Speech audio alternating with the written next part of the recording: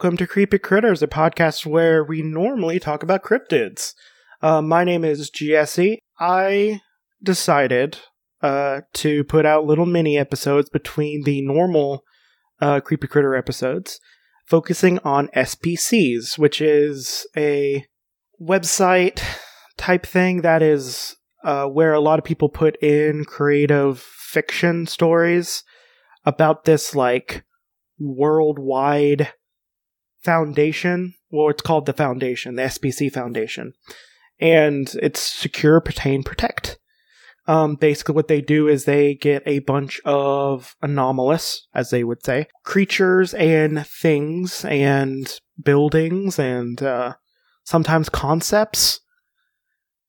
It's wild. And they protect them or contain them. And basically there's just thousands of these really well-written articles that are written kind of, it's very clinical, I would say.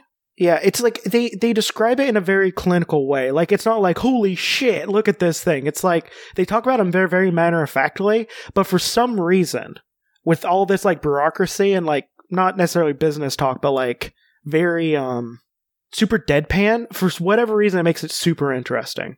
And I just kind of want to share just random ones, because it's pretty much been what I've been doing a lot while I was at work, just reading SPCs. Said that they liked them when I messaged them about one random one, which was, I forget which one it was. I literally have the link. But it was basically about a boat. It was basically about a tie that would turn small inanimate objects into business people doing business. It was very cute. I like the idea of a pencil just being like, hey, we need to open up a new thing over in this section so we can do business, so we can sell more business. And so we decided to do like little mini episodes. I think I rambled on long enough. So we're just going to be kind of covering, like SPC number or whatever. But but I suggest anyone just kind of look at it. It's been around for years now. I'd say more than 10 years, I think. There's and it's just a lot of in-universe stuff, and it all winds together in a really fun way. And it's just an example of a good thing the internet does. Like, we wouldn't have this world without the internet. It's just a bunch of people's like, hey, what if this weird thing existed? And what if this foundation just catalogs all of them? And it's interesting. So, and the reason why we're doing it for Creepy Critters is a lot of these are kind of creepy things or weird things. Sometimes they're cute. Sometimes they're extremely harmful. But I like talking about them, and I don't want to start another podcast. So get over it. So we're gonna kind of just go through this like you normally would. It kind of opens up. The great thing about these articles is it starts with, okay, their name, object class, which is, they're safe, Euclid, Keter, and something else, which I will probably get into. But basically, well, actually, I should probably go over that, shouldn't I? Okay, so safe is an item that is relatively understood that could be reliably contained with little to no risk. A safe object can still be very dangerous, so like a thermonuclear warhead can be considered safe, as if it cannot be, because it can't be detonated without a lot of locks and whatnot. So basically something easy to contain. Then there is Euclid, which it requires a lot more to contain, or it's not always able to be contained. It's usually because it's not understood or it's very unpredictable. Basically anything that is autonomous, sentient, or sapient. And there is a difference between sentience and sapience, by the way. Sapience means you can... Sapient means you can feel... Let me get that. Sapience... Let me get the actual definition. Sentience, like a cat is sentient. It's so like able to perceive and feel things. And sapient is, I'm pretty sure, is able to actually think. Something that is wise or attempting to appear wise or related to the human species.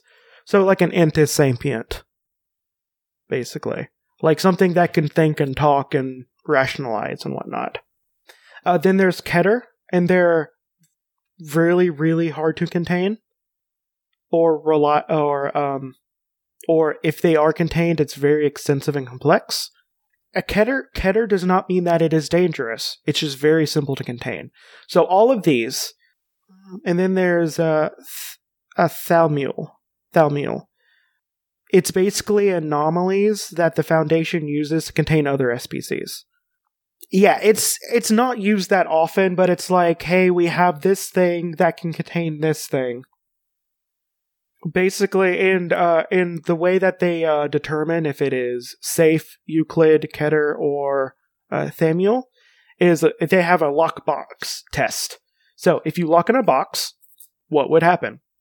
If you lock in a box and nothing happens, it's safe. If you lock in a box and you're not sure what would happen, it's Euclid. If you lock in a box and it would easily escape, it's Keter. And if it is the box, it's Thalmule.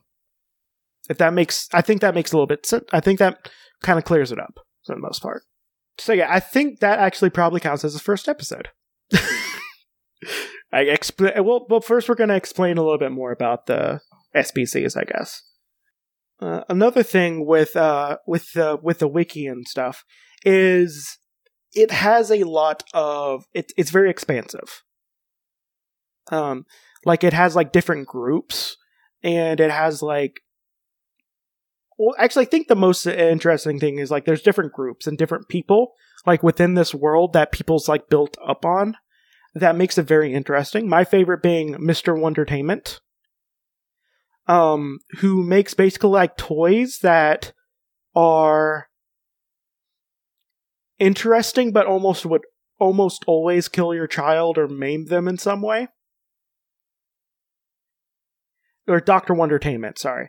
And then there's, like, the Gamers Against Weed, which is basically a bunch of, like, Killjoy, like, imagine, like